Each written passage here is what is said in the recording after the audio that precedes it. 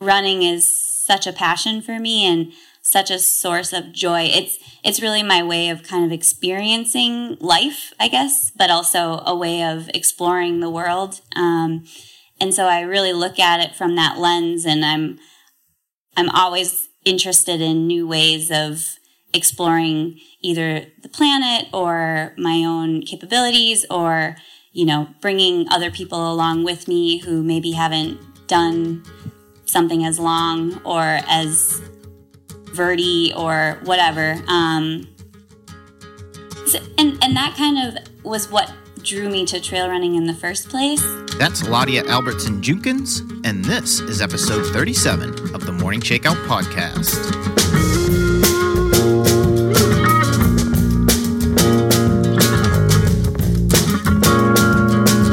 Hey, what's up, everybody? I'm your host, Mario Fraioli, and this week on the show, I've got Ladia Albertson-Junkans. Ladia is a trail and ultra runner from Western Washington. In fact, Ladia is just a great runner from Western Washington. She is a former cross-country All-American at the University of Minnesota. She has made a U.S. team for mountain running, and she is a sub-245 marathoner qualifying for the U.S. Olympic trials in 2020. Ladia was in the Bay Area this past weekend for what was supposed to be the North Face Endurance Challenge Championships, which would have been her 50-mile debut, but those were canceled. We had a chance to sit down. We covered all kinds of stuff. We talked about North Face and her training for it. We got into her career as an athlete, how she got into the sport through her time at the University of Minnesota, and what she has been up to from a competitive standpoint since she graduated. We talked about her sense of adventure, how she got into ultra running, why cross country was so meaningful to her and the team aspect of that, and how that is still important to her in her life today. We talked about training and being self-coached and how she is able to manage that as she tries new things in running. Talked about the importance of versatility, why she likes to race over so many different disciplines, the importance of trusting yourself, and so much more. This was a great conversation. I really think you'll enjoy it. So I'm going to stop right there. Some of you can sit back and relax, listen to this podcast. Others of you can tune in while you're out on your morning run or you're banging away on the treadmill.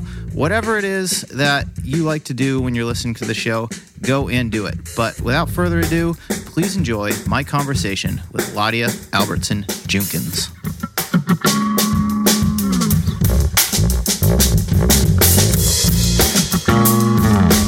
Ladia Albertson-Junkans, welcome to the Morning Shakeout Podcast.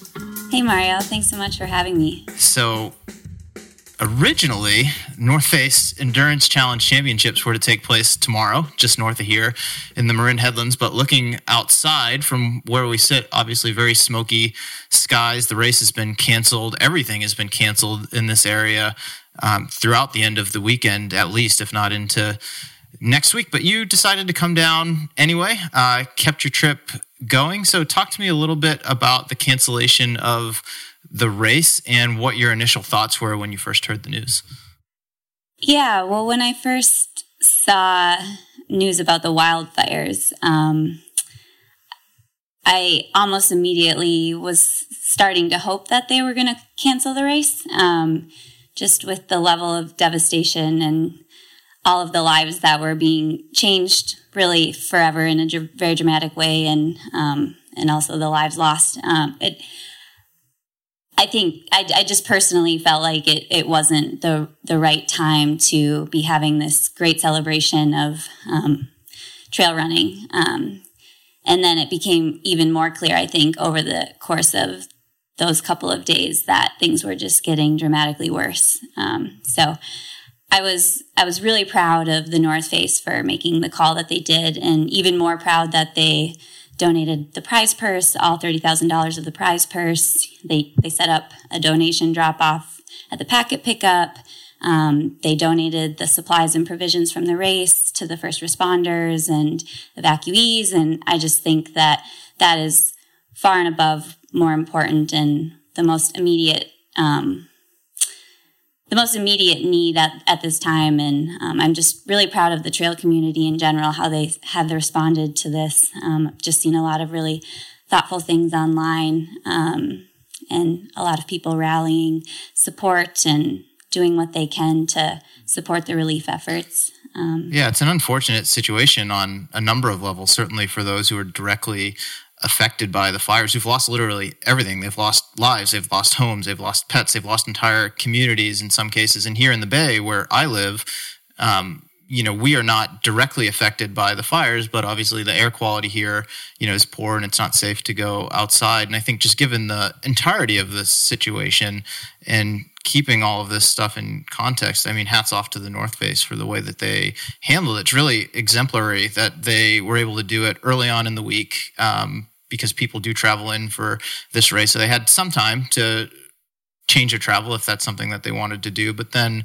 the way they got their communication across, and as you said, donating race t-shirts and food to volunteers, and then the prize money to relief funds, really, I think, set the standard high and is just what this community is all about, like you said. And it's about selflessness and helping other people out. And I'd love to see a good race this weekend as well. But at the same time, given the situation, the way that they handled it is, I think is really impressive, and they should be commended for that. I completely agree. Yeah, and as an athlete, I really appreciated their timely and upfront communication about where they were at in the decision-making process and kind of setting a deadline for themselves, because you're exactly right. I mean, some people did change their travel plans or looked for other races, and just maybe canceled their flights in because they know that it's not necessarily helping the situation to bring more bodies into a place that's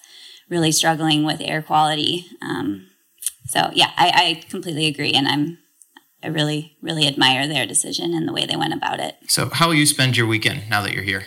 Well, now I get to spend my weekend with my closest friends, which is a big win for me. And I hate to say it, I don't even feel that much disappointment about not racing, because now I feel like I just get more time with my friends. We're heading up to Tahoe now because of the air quality here in San Francisco. And yeah, it'll just be a great weekend.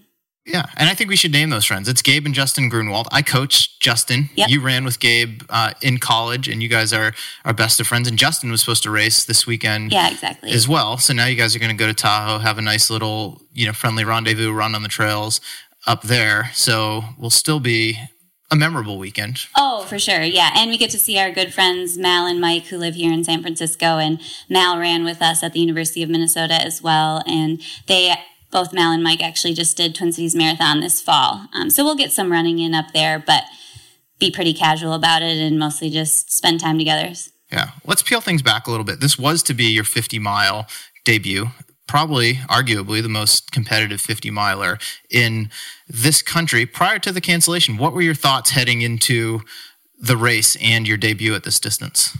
I was really excited to toe the line with so many other strong women who I've looked up to and who I really, really admire. That level of competition just really excites me, because of the opportunity to really pull one another along and do something really special on that day, whether it's me having a special race or any of those 20 plus women who could win on any given day, having a really special day, and knowing that more often than not, all of us were going to feel really proud of whatever happened and feel really rewarded by the experience. So I was really looking forward to that. And even more than just pushing ourselves together, I was really looking forward to getting to know some of those women a little bit better. I haven't even had a chance to meet some of them yet in person. And I was looking forward to that opportunity, whether it's just at the start line or, a couple minutes here and there when you're passing each other, maybe at an aid station, checking in. But what's so wonderful about ultra running and these longer races where you're out there for hours on end is that you almost always make a new friend or a couple new friends out there along the way. And in many cases, you might end up spending a couple hours with people. And that's something that I really enjoy about racing. And I was really looking forward to that.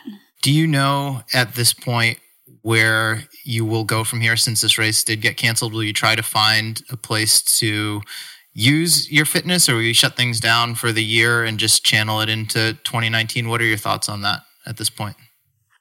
I've thought a little bit about that this week. To be honest, I've just been pretty busy at work and thinking about other things, but at this point, I think I'm probably not going to look for another race, most likely. My birthday is next weekend on the 25th, and it almost always coincides with sort of a break in my running. And so I don't often do anything particularly adventurous. So now I feel like I have this opportunity to do something a little bit more special and above and beyond for my birthday. And I've told my husband, Adam, that I'd love to run my age, which I'll be 33. So maybe we'll do some big mountain adventure that day. And, it's helpful to be fit going into a big day in the mountains like that.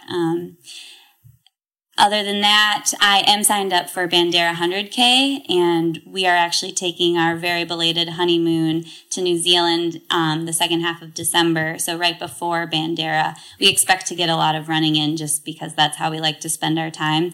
I won't probably be doing too much formal training while we're over there, but I did want to get in some sort of a down period, some sort of a break before we went to New Zealand, just so that I could be ready to go and be able to run as much as we wanted to while we're there, and then also kind of an abbreviated build-up for Bandera. So most likely, I won't race until Bandera. I love the sense of adventure that you bring to all of this. Like, you're not afraid to compete and mix it up at the highest levels, but even when a curveball like this gets thrown in your way, you still see opportunity for adventure coming out of this. And then, even leading up to this next big race, which is on your agenda, just this sense of adventure to, explore ahead of what is going to be a pretty major competition. Where does that sense of adventure come from? That's a really good question. I think foundationally it comes from the fact that running is such a passion for me and such a source of joy. It's really my way of kind of experiencing life, I guess, but also a way of exploring the world. And so I really look at it from that lens, and I'm always interested in new ways of exploring either the planet or my own capabilities, or, bringing other people along with me who maybe haven't done something as long or as verti or whatever. And that kind of was what drew me to trail running in the first place. I started getting into some road racing after college because I just liked the way that running made me feel, and it became an important part of my daily, weekly routine, especially as I was getting more into a routine with work and holding down a full-time job, and I needed some outlet, and running became that for me. And I naturally, with consistency, started to improve in my times and had some great race opportunities. And I really enjoyed where running took me for races as a chance to meet new people and see new places that I wouldn't otherwise go. And at the same time, I was also wanting to spend more time in the mountains. But at that point, I didn't really see a connection between my running and the mountains in the same, I sort of felt like if I wanted to be racing, I needed to be on the road doing that. But the more time I was spending in the mountains, and especially early on, I was spending some time with people who rock climbed, and I wasn't as much into the rock climbing, but I loved the excuse to be out in the alpine and explore these new areas. And so I would run to the crag, and I'd try to get some of my buddies to go with me, and sometimes they would, sometimes they wouldn't. And, in between climbs, I would kind of do some trail running, and that sort of evolved into, maybe I'll look for a race, and one thing led to another. And I just really found that fit kind of the things that were important to me about running fit in really well with trail running. So you're able to merge this competitive background that you had with this sense of adventure that you were starting to explore at this point of your life and put the two together. I think that's pretty cool. Yeah, you said it perfectly. Hey, we're going to take a quick break to thank our sponsor for this episode. It is Inside Tracker. You're committed to being your best as an athlete. You want more energy, better sleep, longevity, and improved overall health. Maybe you've tried out a diet that you've read about online or taken a few supplements that you heard are important for runners. Well, it's time to stop guessing and to start improving. Inside Tracker is committed to helping you get there using science and technology. Their cutting-edge algorithmic engine will analyze your blood, nutrition, and lifestyle habits and guide you to your goals with actionable and personalized recommendations. Everybody is unique. You personalize your training, so why not personalize your diet and supplementation routine? Inside Tracker tells you the best foods and supplements to add to your current routine, why you need it, and at what frequency. Track your progress and adjust based on real feedback from your body. I've used Inside Tracker myself. It's a great service, and I think you should definitely take advantage of it. And you can take advantage of it with their best deal of the year. Special opportunity just for Morning Shakeout listeners. If you use the code Morning Shakeout, that's Morning Shakeout, all one word, you'll get $200 off of their ultimate plan from now until the end of November, only at InsideTracker.com. That's Morning Shakeout, all one word, at InsideTracker.com for $200 off their ultimate plan. My thanks to Inside Tracker for their support of the Morning Shakeout. Now let's get back to the show. So let's dig into your running background a little bit. This was to be your first 50-mile race. You just mentioned you are going to run Bandera next, which is 100K. So you're moving up in distance. Things are trending up, and your ultra running experience isn't really all that vast. I know you ran Way Too Cool earlier this year because I was there to watch it, and then I know you ran Chuckanut prior to that because you raced with one of my athletes, Io, who was on this podcast earlier this year. So let's talk about that, how you got there, like into ultra running. And you just got into it a little bit, but what was that initial attraction to want to explore this distance beyond the marathon? Yeah, I guess backtracking to about 5 years ago, as I was really wanting to spend more time in the mountains, living in Minnesota at the time, and really taking every chance that I had to take a quick flight out to Colorado so I could spend the weekend there in the mountains and then fly back in time for work on Monday morning. And I was doing that fairly regularly and also recognizing the toll that it was taking on me. I just felt like that lifestyle wasn't going to be sustainable long term. Those aren't quick trips. No, they're not. And I just, definitely interfering with sleep, and financially it also wasn't going to be sustainable long term. And so I started thinking about, well, maybe it's worth trying to live closer to the mountains. And thankfully I was able to make a strong enough case to my boyfriend at the time, now husband. And so we made the move out to Western Washington, where both of our only siblings were living at the time. My sister in Seattle, his sister up in Mount Vernon. So it seemed like a very serendipitous fit for us. Close to mountains, close to family. We knew some people there, so we weren't going in completely without a social network. And as soon as we moved there, we started exploring the trails, the mountains. We were really fortunate to meet some really awesome people very early on, including Caitlin Gerben, who is a beast on the trail scene. She was second at Western States last year, fourth the year before that, 10th in the world at 50-mile world championships this past year. Just incredible runner and really awesome person. Definitely one of my closest friends in Western Washington. And she's also incredibly adventurous and always looking for new ways to challenge herself. She and her husband just get out every weekend.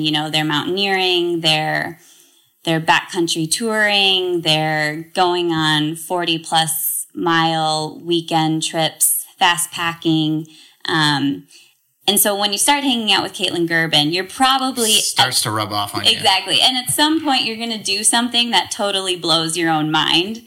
And the first summer we were out in Washington, Caitlin and a couple of our other friends, we had this idea of running around Mount Hood, which is the Timberline Trail. And that's a fairly popular trail for trail runners, especially ultra runners.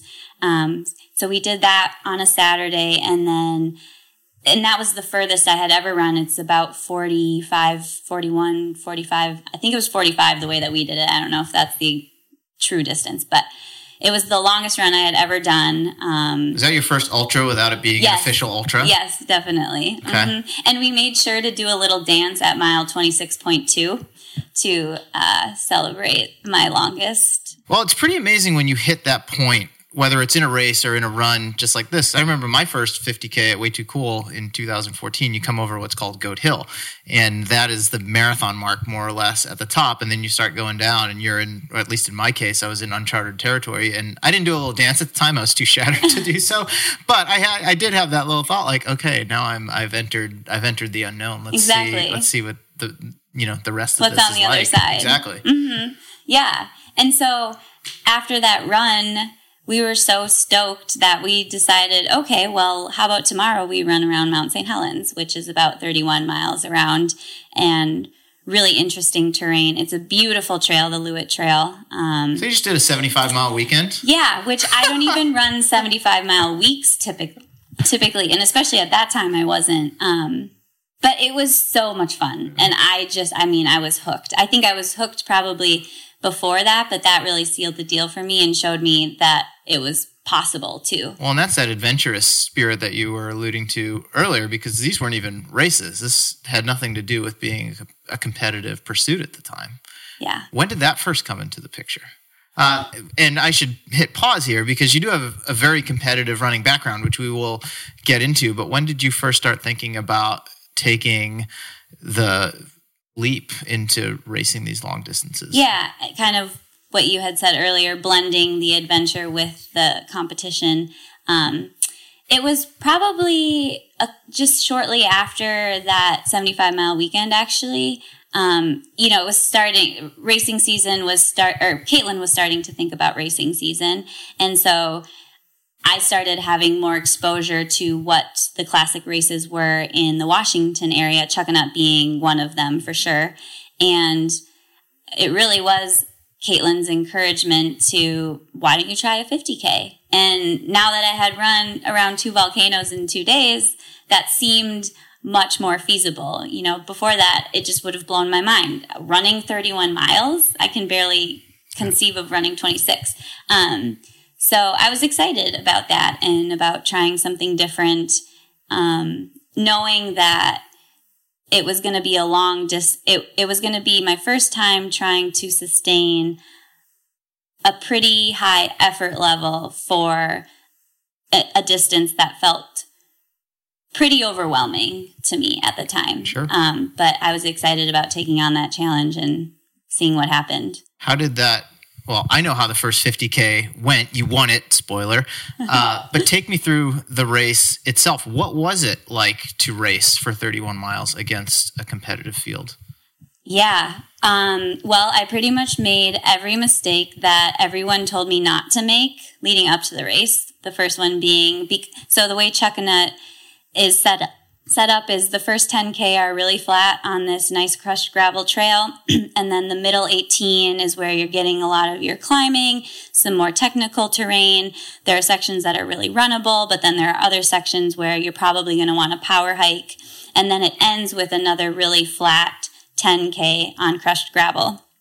And so it can be a really fast race if you're smart about how you manage your effort.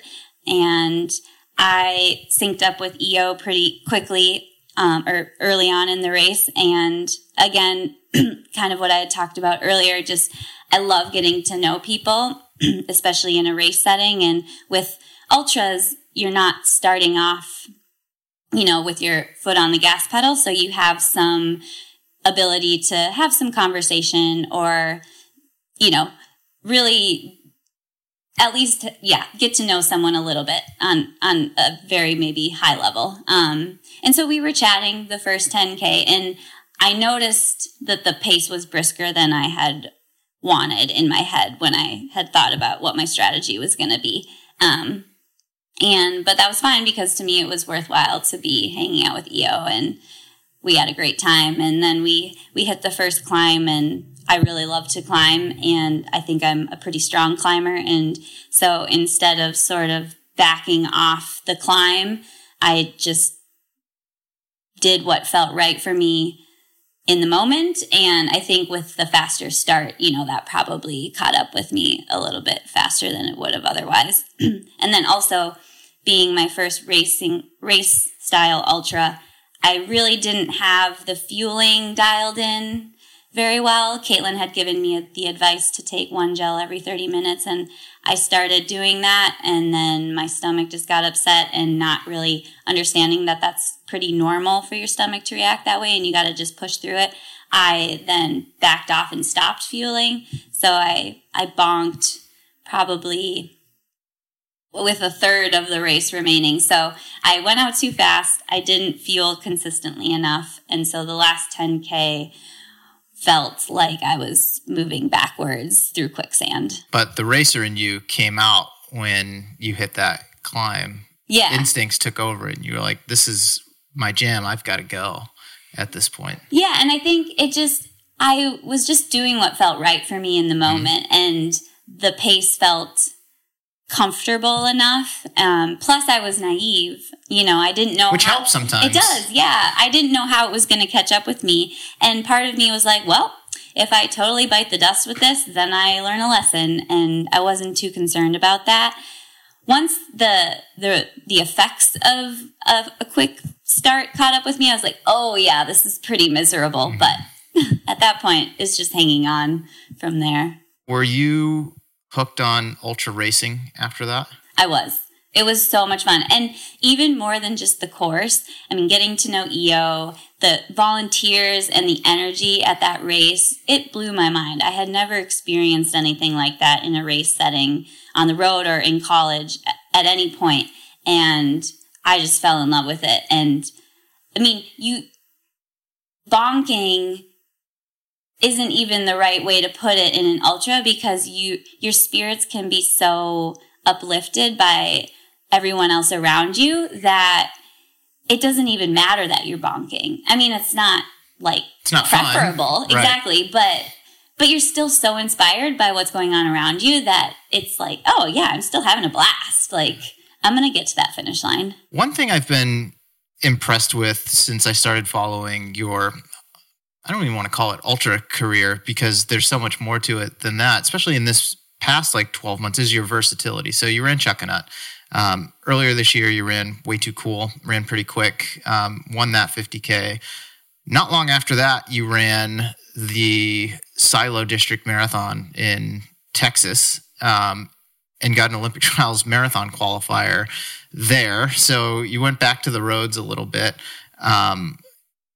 Do you embrace that versatility at this point of your career, that you can go from ultras to roads and who knows, maybe even dip back into some cross country at some point? Or do you consider yourself an ultra runner now who occasionally just dabbles in other things? Oh, I'm all about the versatility. Yeah. And to add to that, after the Silo District Marathon in Waco, Texas, I did the Broken Arrow Sky Race, right. And then Speed Goat, and which obviously are very different styles of 50K than Way Too Cool or Chuckanut. And that was exactly what I was looking for over my 2018 race calendar, was challenging myself in new ways. I consider myself a strong climber, but you never know how you're going to react with altitude, especially given that I train and live at sea level. But that really intrigued me, and it really excited me to see what I could do in a sky race or a sky event. And I love being able to go from the trail to the roads, and I would love to do some cross country. And actually, I will say I held back from doing some cross country races this fall because of the 50-mile race. And I have been thinking, okay, well, now that I'm not racing the 50-mile, maybe I would jump in a cross country race, provided that I don't think I'll tear a hammy. That's kind of my pull something, because I haven't done any speed work really. But yeah, I love trying to do it all. How have you thought about your training since you first got into ultra racing? I've been really flexible with it. I wouldn't call my approach structured, but it's definitely dedicated. I'm very dedicated to my daily run. Your conversation with Sanjay a couple weeks ago on the podcast here, that really resonated, running as a celebration of life, running as prayer, running as your ritual, running as a way to connect with yourself. Those are all the reasons that I run on a day-to-day level. And I'm really committed to that. But I also recognize that with working a job that can be fairly demanding at times, and that I'm also committed to, and also committed to my family and making time for friends, that's a lot of, I'm being pulled in a number of different directions. So I need a lot of flexibility, and I need to show myself grace and not feel super tied down to a rigid structure, at least at this point. And that's really how it's been for me the last 3 years, I would say, with my running. Are you self-coached? I am. And what do you draw your inspiration from when it comes to deciding when to do specific workouts or how to structure things as you're building up to a race? I draw from myself. I really try to tune into how my body's feeling. And I think because of all I started running in high school, and then I ran through college, and I ran on the roads after college, and I was with a more structured group for about 18 months after college. So I do have background, or I've been coached by really good coaches in the past who also set me up to be self-sufficient to a degree in my running. And so I recognize that at times I need to push myself, and at times I need to back off. And I think so my training probably really isn't very different than someone who has sort of a structured program. Maybe the biggest difference is that I don't plan anything out. I mean, I know roughly what I want to achieve over a 7-day period. I want a long run. I want maybe one harder, longer effort, but it doesn't matter what day those happen, or, where they happen, or to what degree they happen. But you've really learned just to listen to yourself, and even beyond that, just trust yourself, especially since you are the one who is designing your program, even if it's sort of on the fly. Yeah. How important is it for an athlete, whether they are self-coached or not, to trust themselves? I've learned that for me, and I think it probably goes for a lot of people, that it's the most important part. And I think part of the reason that I have stayed self-coached is because I really value that, and I want to keep working on it. And being self-coached really forces me to. I want to get to a point where I can listen to myself while also having a coach and a structured training program. I learned after college that, I already knew that I was a people pleaser, and I am afraid of disappointing people that matter to me, and a coach being one of them. And so I would oftentimes make decisions with my training more out of the desire to please my coach than because it was really what was best for me in the moment. And so I had to make a big change in my environment to kind of work on that for me. And I think a lot of people can figure out that balance as they go with a coach. And for me, it just took kind of stepping away from it to really work on it. Let's go back even further. You had just mentioned how you started running in high school. What was your introduction to the sport? I went out for the cross-country team my 8th grade year and had a blast. It was with the middle school. And then actually going into 9th grade, I wanted to play for the varsity soccer team at our high school. I didn't make the team, which was the best thing that's ever happened to me probably. And so instead I went out for cross country, and really just fell in love with it pretty immediately. So I ran throughout high school, and then I ran at the University of Minnesota with Gary Wilson. When were you first aware that you had some talent in running? Very early on, I would say. I think the only reason I made soccer and basketball teams early in my life was because I was a really hard worker and I was really fast and I loved to run. So I was the kid that would run the entire game and never need a sub. And every team needs a couple of those kids. I wasn't particularly talented with, a soccer ball or shooting or anything like that, but I hustled and I could run forever. And so I think once I tried cross country and realized, oh, wow, this is what I was always good at. And this is why I loved soccer. And now I don't have to worry about this ball that stresses me out. And so I did have success pretty early, like almost immediately. And so I was lucky in that regard too, because I got positive feedback from that success. And cross country in particular was kind of your jam. You were an All-American in college and arguably have been able to translate that now to the trails and spread it out over longer distances. What is it about cross country in particular, and you've got a big smile on your face as I ask this question, that you love? First and foremost, the team aspect.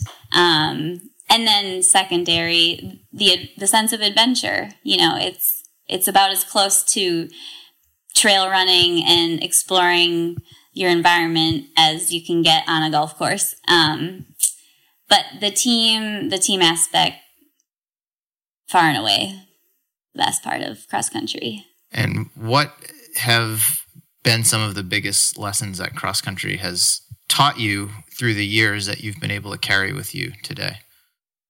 It's a really great question.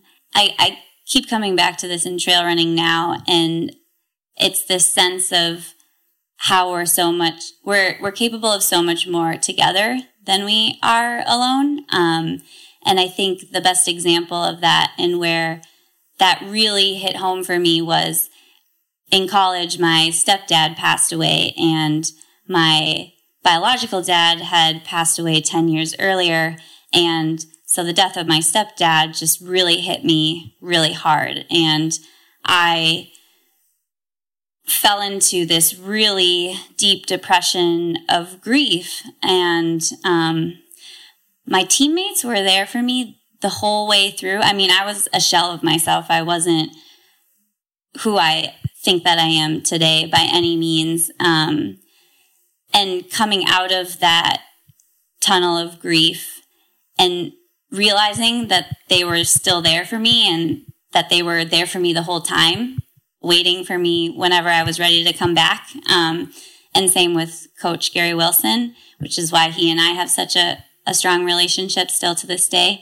That really embodies the power of team that I think plays out every day on a cross-country course, whether it's in the race or in practice, and you've got your 2K repeats, and maybe you've been really stressed out about work or school or family or whatever's been on your mind. But you step onto that course and you're surrounded by 10, 20 women who you respect and who respect you back. And all of that kind of goes away for a little while. And the way you come together to help each other through the challenge of a 2K, which comparatively is trivial and, but it's a great opportunity to learn how to overcome the physical challenge together and not just on your own, but together. Let's pull on that a little bit. You're not on a cross-country team anymore, but you still have a team. Who makes up your team today that you draw that strength from at this point of your life?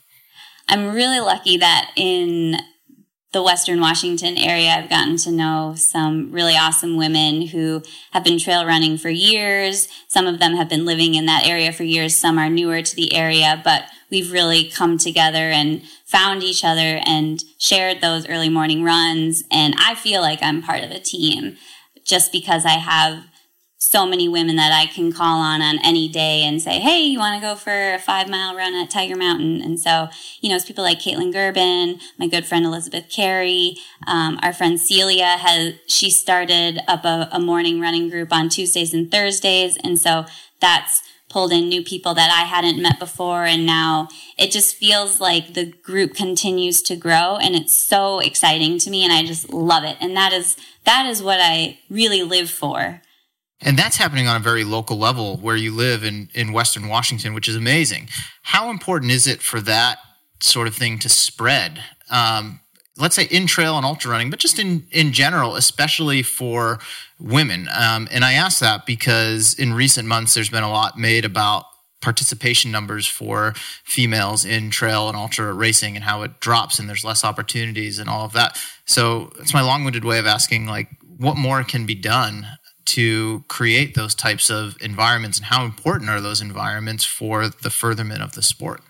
They're of the utmost importance for the furtherment of the sport, for sure. And I mean, that's how I got into ultra running, is because I met Caitlin and a couple other friends who were really spirited about it and who showed me that it was possible. And I think that's the biggest thing. And you have to have people who are willing to show you it's possible. And that happens through these connections that we make. And I think within our little local group that we have, it's been so fun to see people surprise themselves. Like Celia did the Broken Arrow race, and she was a little bit disappointed with her performance there. But then this past fall, she did another race down in Oregon, and she won.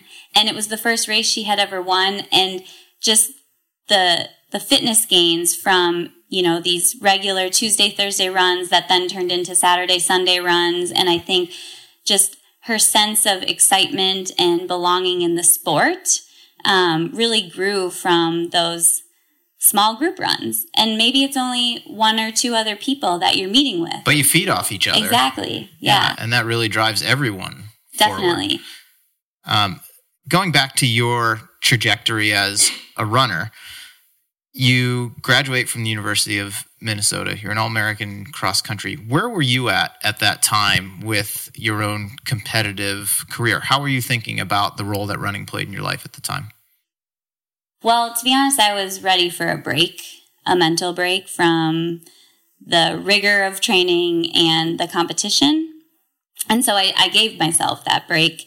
But then as as my job became more stable and I kind of adjusted to a new lifestyle, I could tell that something was missing, and I started running a little bit more and more consistently again, and it was clear that that's what was missing in my life.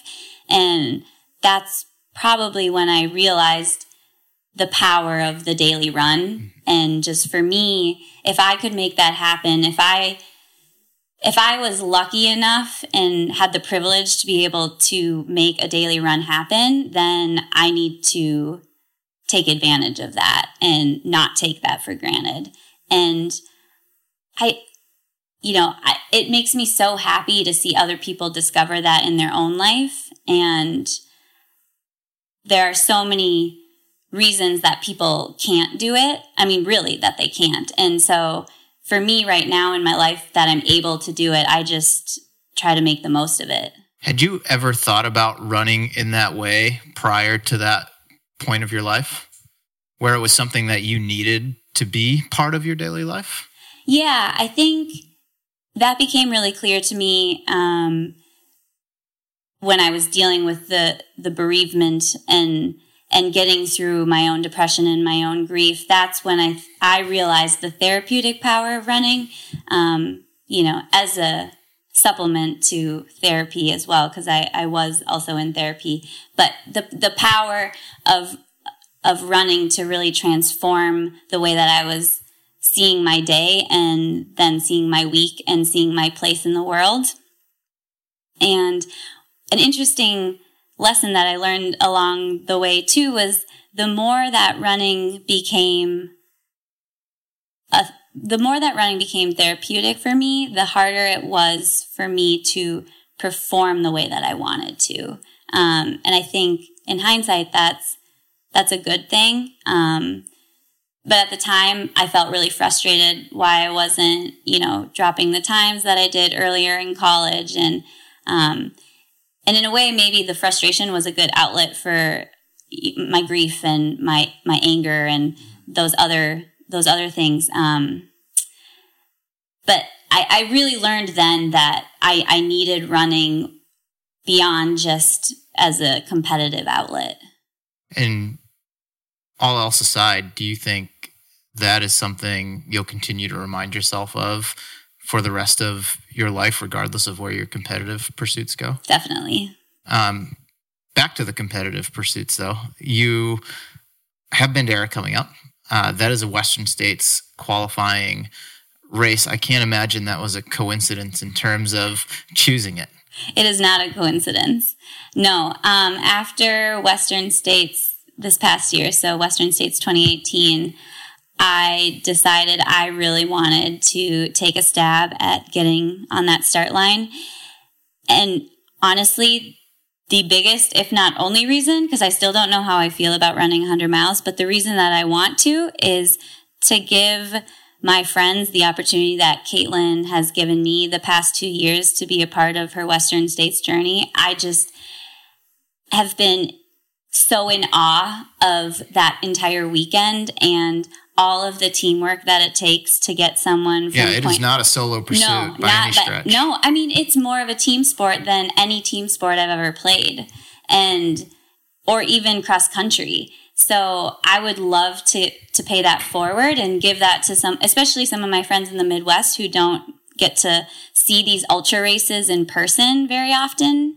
And I just think they'd get a huge kick out of it, and maybe it would be as powerful for them as it has been for me. So what's really incredible about that, listening to you describe it, is that it represents this culmination of all the things that we just talked about. There's this sense of adventure, 100 miles, something you've never tackled before, going into the unknown and seeing how you come out the other side. This team aspect that you have taken from cross country, which is so important to you.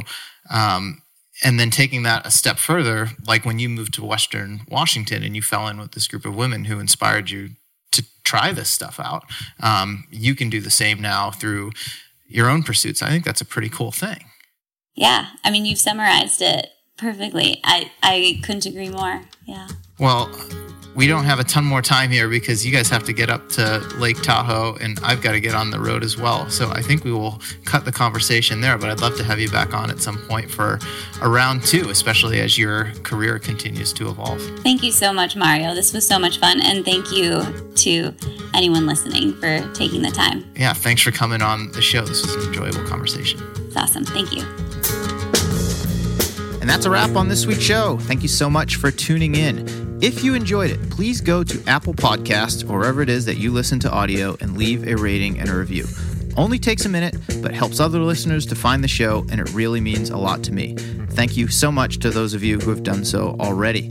Also, a thank you to Inside Tracker for sponsoring this episode. Inside Tracker is committed to helping you be your best, and they'll help you get there using science and technology. Their cutting-edge algorithmic engine will analyze your blood, nutrition, and lifestyle habits and guide you to your goals with actionable and personalized recommendations. I've used Inside Tracker myself before my last couple marathons. I've had regular blood work done. They've made great recommendations for nutritional changes that I can make, which are going to help me perform better, recover faster, and just be a better overall human being as well as a better athlete. Inside Tracker will tell you the best foods and supplements to add to your current routine, why you need them, and at what frequency. You can track your progress and adjust based on real feedback from your body. Take advantage of their best offer of the year with a special opportunity for Morning Shakeout listeners. That is you.